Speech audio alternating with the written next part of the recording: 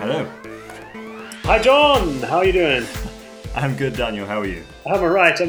It is evening. I had a really long week and I've got a glass of wine and we are recording the podcast as promised.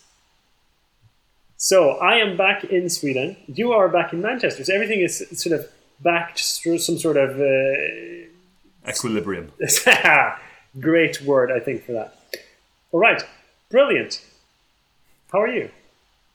I'm good, yeah. I've had a less stressful week than you, by the sounds of it. I am working on one or two projects at work, which is nice. I'm starting to get a good mix of things. So I'm just dipping my fingers into various little projects at the moment, which is great. It's just to experience sections of a project rather than one whole project. You kind of feel like those tutors at university that drop in and out and always have the best ideas because they're coming completely fresh into something. And I'm realising actually that's just what comes from being fresh into a project. You skip out all the shitty bits and you do the good bits. So I've had a good week. I've been enjoying doing that. Yeah, no, absolutely. I mean, I have some sort of fantasy about being a creative director and that being everything that I do, you know? Just dropping it out. Yeah, I'll grow like a handlebar moustache. I'll start wearing three-piece suits and then I'll just have like fantastic ideas and, you know, that everything will be just brilliant. I think I know who you're basing your mind on there. No, not at all. This is freeform. So yeah. Good. Should we? So you were in not North Korea. You were in South Korea. Yeah. Importantly, last time we spoke, you were actually right at the end of the conference. So you flew back. How was traveling? Traveling was alright.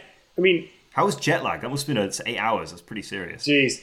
Jet lag was a nightmare because basically you go to the conference and you jet lag and, you know, you have all this new food and a lot of sort of representation activities in the evenings, which means that you might not sleep too well or too much at least, plus the jet lag. And then you come home and I had a lot of work stacked up, so I worked really long hours last week.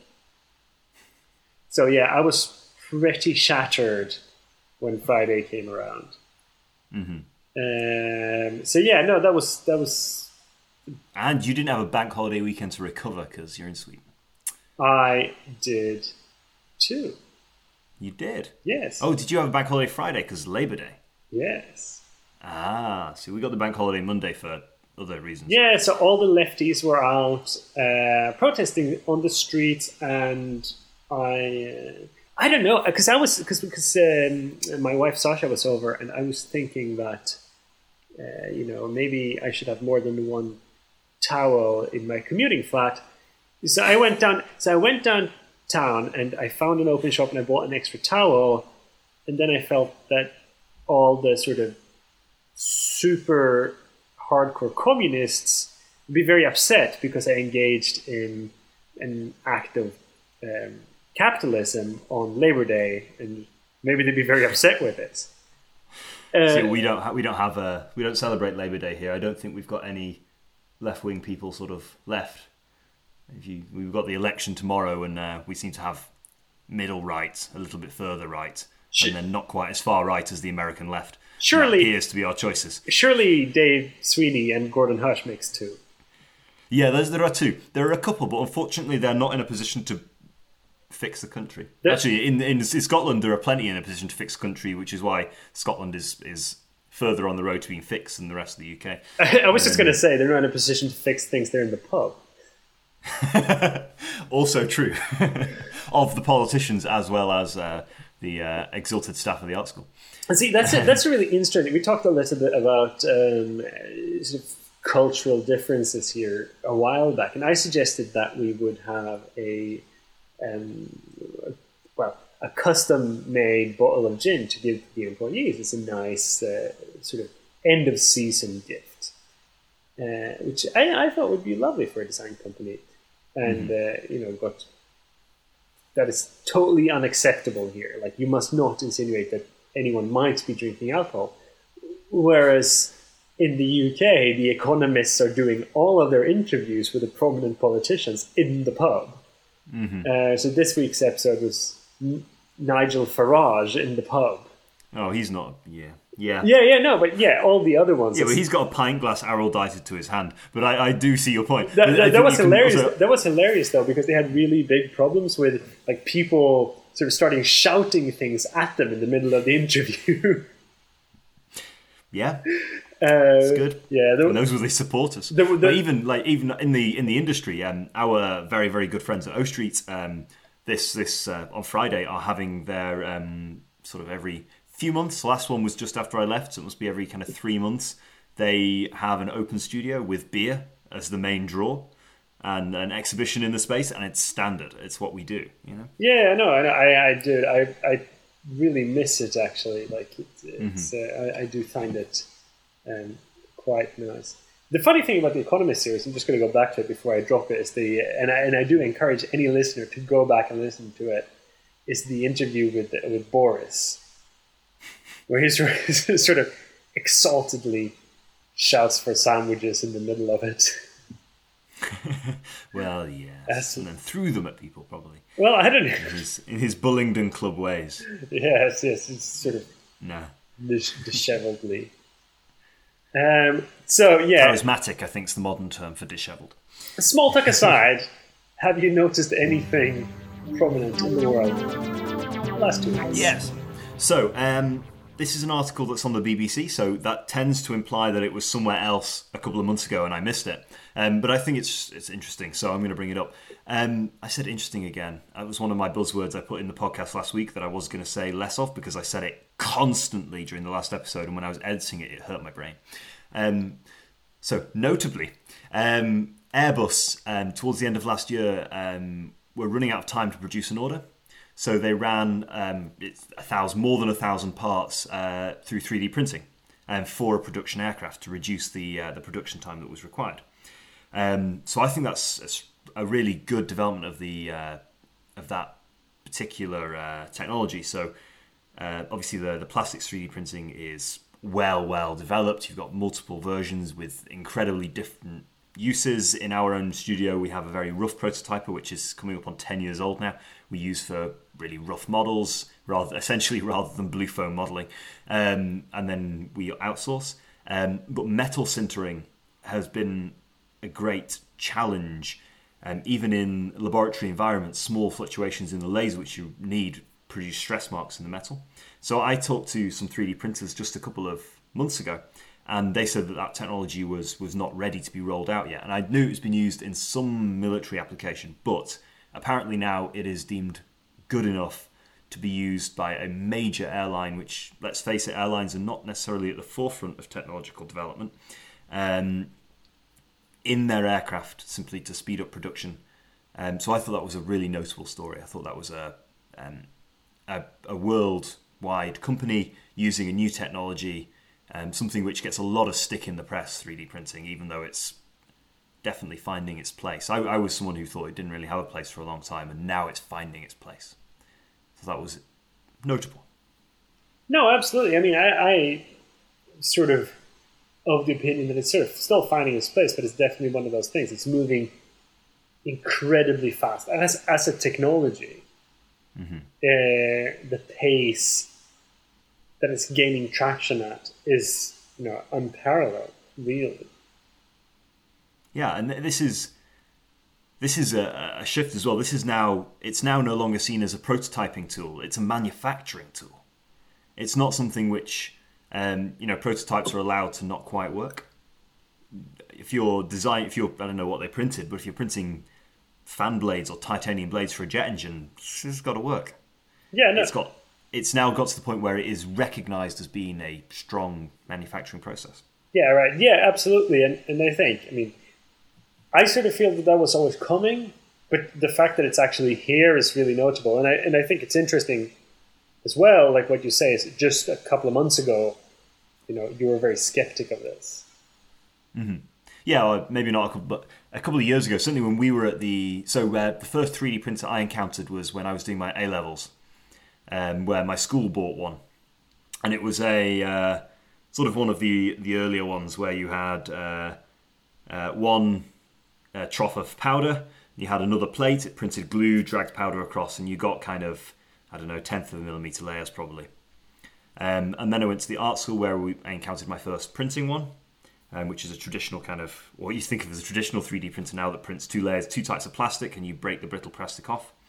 Then when I was studying at the Bauhaus, went to a competition in Frankfurt where it was the first team to build a 3D printer and use the 3D printer to print the parts of the second 3D printer won 3D printing kits. So that was like, they're almost producing themselves. And then when I was living in the north of Scotland, my very good friend up there started buying 3D printers in varying scales and producing just the most beautiful things where you can't see the layers, especially when they're finished, and they're gorgeous and structurally sound. And so over the course of, well, let's say 2007, so over the course of the last 8 years, the technology's just changed and it's finding the space. It's really good. It's always really interesting when new technologies like 3D printing it takes place in the world. It's a little bit like sort of the digital economy or the presence of the computers that we got now, and just sort of how it struggles a little bit in the beginning. If you look at it retrospectively, it's very easy to see a pattern. But when you're in it, it's very easy to think it's a fad. I think that's probably because you reflect back and we think of the successes. Whereas there are hundreds of things which didn't succeed. Yeah, no, absolutely. In the moment, you're seeing all of them, which is a challenge to... I guess that's where the money lies, isn't it? When you can spot the things which are going to succeed. Yes. You mentioned I can't remember why this has jumped into my mind, but I think it's an interesting thing as well that we should throw out there. There was an article on Design Week this week about Microsoft versus Apple. So I've always used Apple as a great example of service design. So the way that their devices link together, the way that they have that 3D, that physical shop environment you can go into where everything is slick and seamless and kind of makes you feel that you want those products. This article talks about Apple are now a hardware manufacturer. They're linked to devices. Their future is device, whereas Microsoft is dropping device. Microsoft is the cloud. Microsoft is about this service across all devices. It doesn't matter whether they're produced by Apple or Samsung or any manufacturer. They don't care. They're ambivalent to devices now. Which I'd never thought of it in that way. I'd always thought of Apple as being great service with 3D, but actually they're becoming increasingly a 3D product. You have to buy into the product and then you'll get the supported services rather than buy the services and then find a supported product. Yeah, no, that's what they said about the iPad. That was the Trojan horse. Was cheap enough to get you into the ecosystem. Mm-hmm. And then things played well with it, so you sort of upgraded the things around it. I guess we're sort of getting a little bit off track here, but in a sentence, what's your take on the new Mac? I saw the keynote and I have seen nothing else. So my take on it is that it's certainly not come into my sphere yet.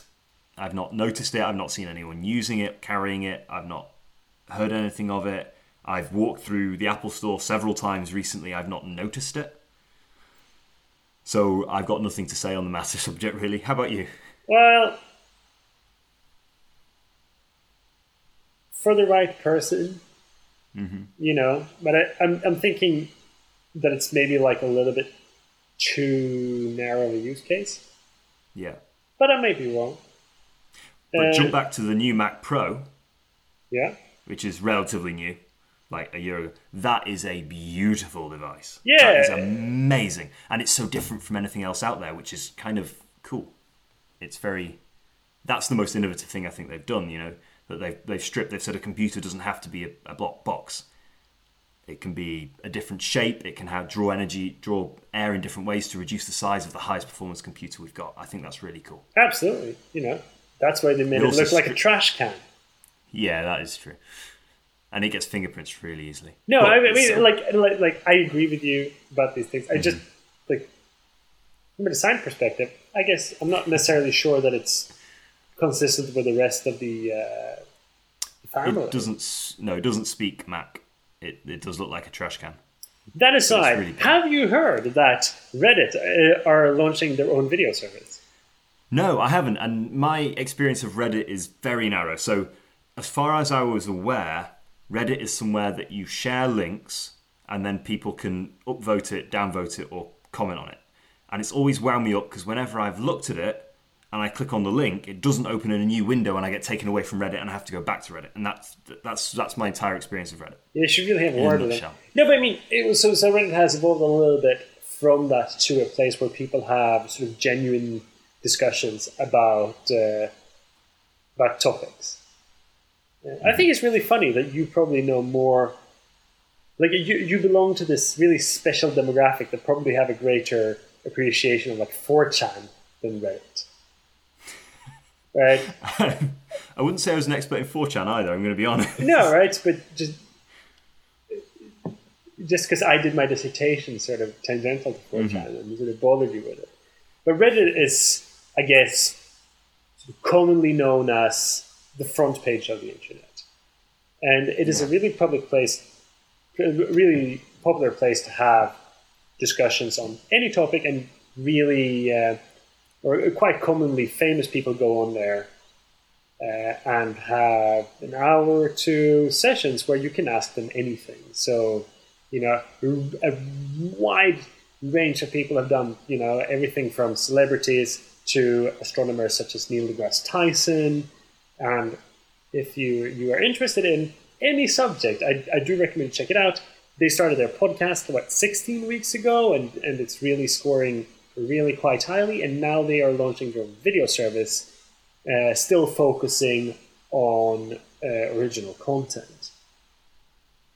So you'll be embedding video into Reddit, or is this a different kind of thing which sits alongside and is just an alternative to YouTube, or where does it sit in the website ecosystems? The way I understand it sounds like they're wanting to produce their own video stuff. So I think that this is a sort of move towards monetizing the site. So is this heading kind of BuzzFeed video kind of thing where they're producing original content on the site? Yeah. Okay. That's my take on it. And I'm not, I'm not an expert on Reddit. You should really get my brother, who is a keen listener to the podcast. Shout out to you. Come on, discuss Reddit. So that'd be a fun podcast. Mm-hmm. Peter is a very opinionated young man. This is true. But yeah, it's just an interesting thing, because as we're sort of moving towards a more mature internet, the monetization of a couple of these services are sort of becoming, key or necessary, and it's changing the way that we're interacting with the internet and the services that are really popular. So I just thought it was noteworthy. So check it out, and if you're not on Reddit, you certainly should be on Reddit. You too, John. I shall have a look at Reddit. I'm looking at Reddit now. It seems to fit into this category of sites which has Craigslist in it, which is sites which have not changed since HTML went out of fashion. It does not look formatted. Yeah, I think Reddit actually sort of evolves very carefully, but it's got a traditional forum. Yeah, but you can get clients for it as well.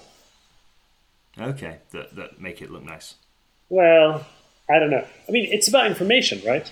This is about text. Mm-hmm. So what you really want is for the text to be readable and approachable. That's true. You don't really engage with it the way you would engage. Is that what you want, or does it want to be in a position where the people who feel that Reddit is theirs get to scream and shout anytime any little thing is changed, and so maintain the site in a way that only they can access it? I think it's a bit bigger than that. Okay. Yeah, I think accessibility is key here. Like, it's just too big. Then why do links not open in new windows? This bothers me. It's on a website which is about linked content. Yeah, well, maybe it's my browser. I don't know. Maybe you should have maybe you should call Alexis Ohanian and have a chat. It's funny. I've got his number somewhere. Yeah. Well, I'm sure it's in your sort of company list. You work for a fancy agency. Definitely. Definitely. All right, cool. What are we going to talk about this week? Okay, so we're going to talk about giving feedback to your company. As opposed to your feedback, as opposed to your company talking about how greatly or poorly you have performed the last quarter. Yeah. So this comes from, I had my end of probation review this week, which went very well. I'm still there. But part of that was that I had comments which I wanted to give to the company. So things I felt which we could improve, or we could develop, or strengths that we weren't utilizing.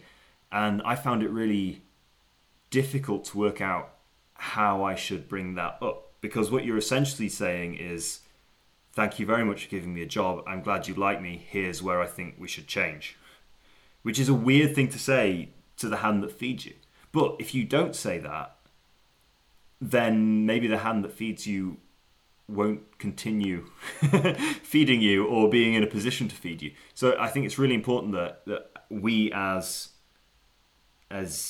staff, or however we want to term ourselves, feel comfortable and able to talk to people, talk to our seniors about not just the good things.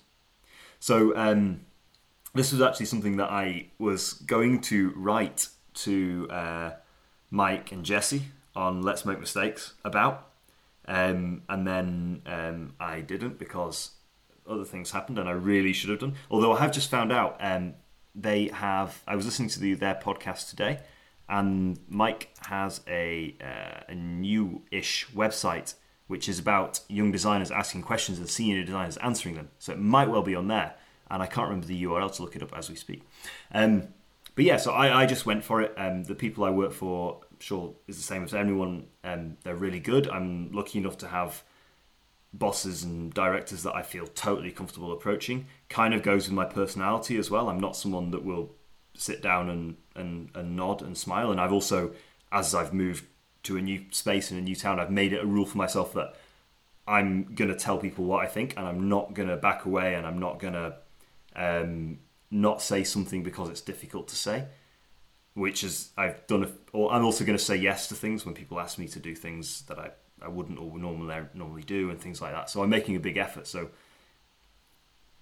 it's something that's challenging and really important. I wonder how other people deal with that situation, with approaching bosses or seniors and saying, look, I think we need to change how we're doing this. Yeah, so I mean, I think this is a really tricky thing, because I mean, like, I've been having to have a couple of these discussions, not in the sort of formal feedback sense that you've had them, but in other ways where I'm involved in a lot of sort of internal brand building. And I find it especially tricky with like founders, you know, because it's their baby, and you know, like a really classic example with growing companies is fonts, right? Yeah. So I you know, have realized that I feel really strongly about copyright, for example. Like, you know, the more I work, I'm just like, you know, like, this is really important that we as professionals, you know, we honor this. Like, we can steal, but we shouldn't. You know, and the reason is not that we're going to get caught. It's because, like, we make these things, and our friends make these things, and this is like an important ethical standpoint to take as creatives. You know, definitely, this is not something that we do. But then when you say that to someone who has a different background, and they're used to the internet as like as a private medium, you know, they think that these things are free, and then the problem you end up in, like in my case, is, you know, it's all very well to take to do the morally right thing and say, like, I really think that, you know, we need to follow rules and regulations because we're a big company, you know. But the problem you end up in is that you're telling someone who's a lot more senior than you that they have been breaking the law for 10 years. right? Which is a really sensitive thing to do. Mm-hmm. So I really struggle with this. It's like a balance thing. Mm-hmm.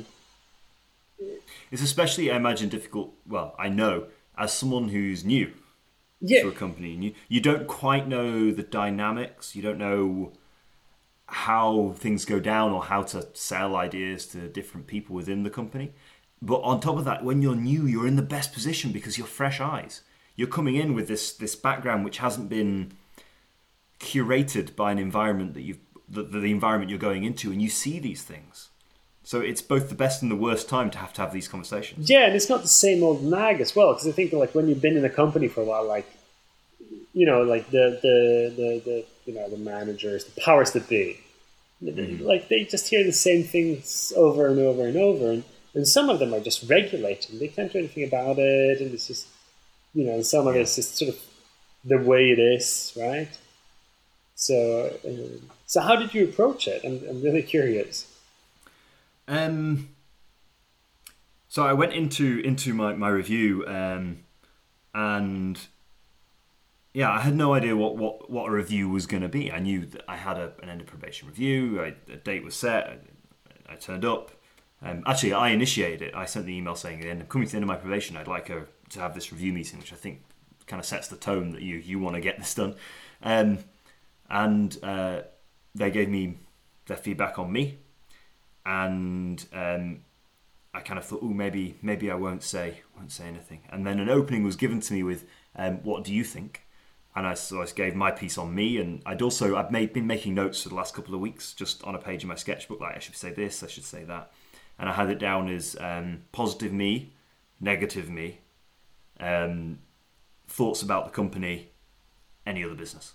So I went through positive me, negative me, which is being honest about myself. I think if you're honest, then people are more likely to respect what you say, and they're more likely to be thinking it as well. And if you confirm it, it gives them an opportunity. Because in a review like this, they're checking that you're in the right position and you're comfortable. And if you're not, there's two ways of going around that. You can sit in the same place until you're comfortable, or you can say, actually, I think I'm doing the wrong thing here. I think I'm maybe being pigeonholed here, and maybe I can change that, and maybe I should be working in a slightly different capacity. And you've worked with these guys for X number of months now, so you've got that respect. Luckily, I didn't have too much like that at all. But then I just went on. I just decided to say, so I've got two thoughts about the company, which I think I'd like to raise because I think other people might have noticed them as well. So I was very concise, and then both of those things were agreed with, and I kind of expanded on them. So I did it in a way where I could backpedal, really, which is maybe a little bit cowardly. But it was a way where they then gave me the opening to go in, because these people who are growing a company need that feedback as well. And I think that however much certain people don't want to hear it, I think in a way they're aware that they need to. Because if you're running a successful company that's taking on new hires, you've not got there through ignoring what other people, well, hopefully, you've not got there through ignoring what other people are saying. So although we might find it difficult, I think you just got to go for it, which is pretty useless advice. But I think that's the approach I took, and it worked. I prepared, so I knew I wasn't going to waffle. I had my points, and also balance it, shit sandwich, good, bad, good, and go with it. Yeah, I think that you're hitting on something really good there, which is like, take it really seriously and do prepare. Yeah. Like if you want to give feedback, write it down, figure out what you want to say and what you want to get out of it. Mm-hmm. And also use these times to give feedback based on your experience. So don't throw general things out there. Be able to justify what you're saying. So be able to go in with examples. In this project, we could have done this, which would have improved this, but we didn't because there's a systemic thing. But have examples, not just a general feeling. If you've got a general feeling, you can air that. That's great, but it's not something to take into a situation where you're saying, look, I think we need to change this. Yeah, no, absolutely. Because likewise, these people who've got there through listening to people are running a company, they want evidence for things that maybe they might need to make a small investment in, or maybe it's a change to the way that their culture is. They need evidence. They want evidence. Give it to them. We're all capable of collecting it. We're designers. It's our job to notice when people do things differently and to take note and wonder how we can use that. That's our job. We're doing it all the time. No, I guess I couldn't agree more. But it's very easy to sort of sit here and say that, and then it actually takes courage to pull through. And maybe another way of looking at it is if you're working somewhere where you feel uncomfortable saying that you're seeing something that you don't think should be happening, maybe it's not an environment that you want to be working in. See, I think you've been listening too much to Mike Monteiro. Maybe. Well, I'm not sure though about that being too much. I mean that's a really wise point, but that again comes back to having the courage, or just being in the position in life to move. Because I think as designers, we talk a lot about these opportunities. Like you want to give feedback to your company, or like maybe you're working in the wrong place if you're not doing the optimal thing. And there is something about just like maybe you have kids or you got a tough student loan. There's different things, and sometimes you just got to make rent. That's true. And I think there is a danger to being too dismissive about that. Like maybe you're not in the perfect position. Maybe you're working for a company. You're not super happy. You're not like unhappy. But you don't feel comfortable going into the founders and saying that, like, I think we should change these different things. That might be for different reasons. They might be personal, but like maybe you're just, like maybe what you need to do in 2015 is just like, you're just going to make rent. There is a danger to that though, because you must not get complacent. Because 2015 becomes 2016, becomes 2017, and then all of a sudden you're the guy that just does what he does. Yeah, right. So like there's a danger of that becoming churn. But I do think that, like, in the design community, there is a tendency of sometimes being a little bit too optimistic or dismissive about that sort of part of it. So maybe that's when you play the politics game, If you are not in a position to want to take those risks, maybe that's when you locate the person in the company who is, and you just feed them. Yeah, maybe, or maybe you just, do really good work that's going to take you to, like, the next position, or... Yeah, there is that as well. Suck it and see. Yeah. Thinking maybe we should be looking for someone who has these answers and having a guest on the podcast, because we've not had a guest on the podcast this year, and it's it's May. So I think we need to find a guest. We need to find a guest. I'm not sure if we got a guest who has the answers to these questions, because I'm not sure if anyone really has the answers to these questions. I think people can probably all only do what I've just done and relate their experience and how it rolled out for them. And I mean, like, I think you have the answers there. Like, you want to be in a place where you're comfortable. You want to be strategic about it. You want to relate it to yourself. Take it very seriously. Like, these are the right answers. The tricky thing is how to get there, and it seems to be a very individual story. But yeah, no, for sure. Let's get another guest on. Let's get another individual story and see if we can get any clarity, or if it just continues to be this big bowl of M&Ms. Big bowl of M&Ms, I like that. Yeah. No, I think it may well be. So yeah, you just did a nice summing up of what I spent a long time waffling through there. That's why they call me a great listener, which is a key trait of a designer. When most people are not listening, they're simply waiting for their turn to talk. Or making really like fancy doodles in their sketchbooks. Which they then, I have noticed that. And they sort of post those on Pinterest and like up your cloud. And then, you get some great people who make really intense drawings during meetings. Because you end up in a lot of conference calls where you don't really need to be there for a lot of it. And so there's a lot of drawing which goes on. a lot of post-it notes gets used for drawing on, rather than anything else. No writing, just little doodles during... I was in a conference call today, and it took me... Well, I was asked to jump on a conference call halfway through with someone who hadn't talked to before, which is a really stressful thing if you've not done it before, and you've got to download new software for your Mac and do it all then. And it took me 3 attempts to dial the number. And the final time I got all the way through to putting in my PIN code, and I put in the wrong code and ended up in the wrong meeting, which was embarrassing. So not only did I turn up halfway through a meeting I was expected to, I turned up halfway through a meeting that no one knew who I was or why I was there. Oh. So take care dialing your numbers. That's another piece of advice I discovered. Yes. And don't They're all speaking German, it was fine. Yeah, no, of course. And don't forget to MOT your car. Yeah, that's always a good thing. Or buy your parking permit, or leave your keys in the right country. And That's the other vote. piece of If you live in the UK, you must vote. Yeah, I'm okay. I will put my cards on the table here. I think on Monday we will not have a government yet. No. So traditionally, for our American listeners, the UK isn't a country where we have a nice long transfer of power. The UK is a country where traditionally, if you as a standing prime minister lose the election, you find out at about, you can probably guess about midnight, and at 7 a.m. the removal trucks are there at the house to take your stuff away, and the new guy's moving in that day. It's overnight.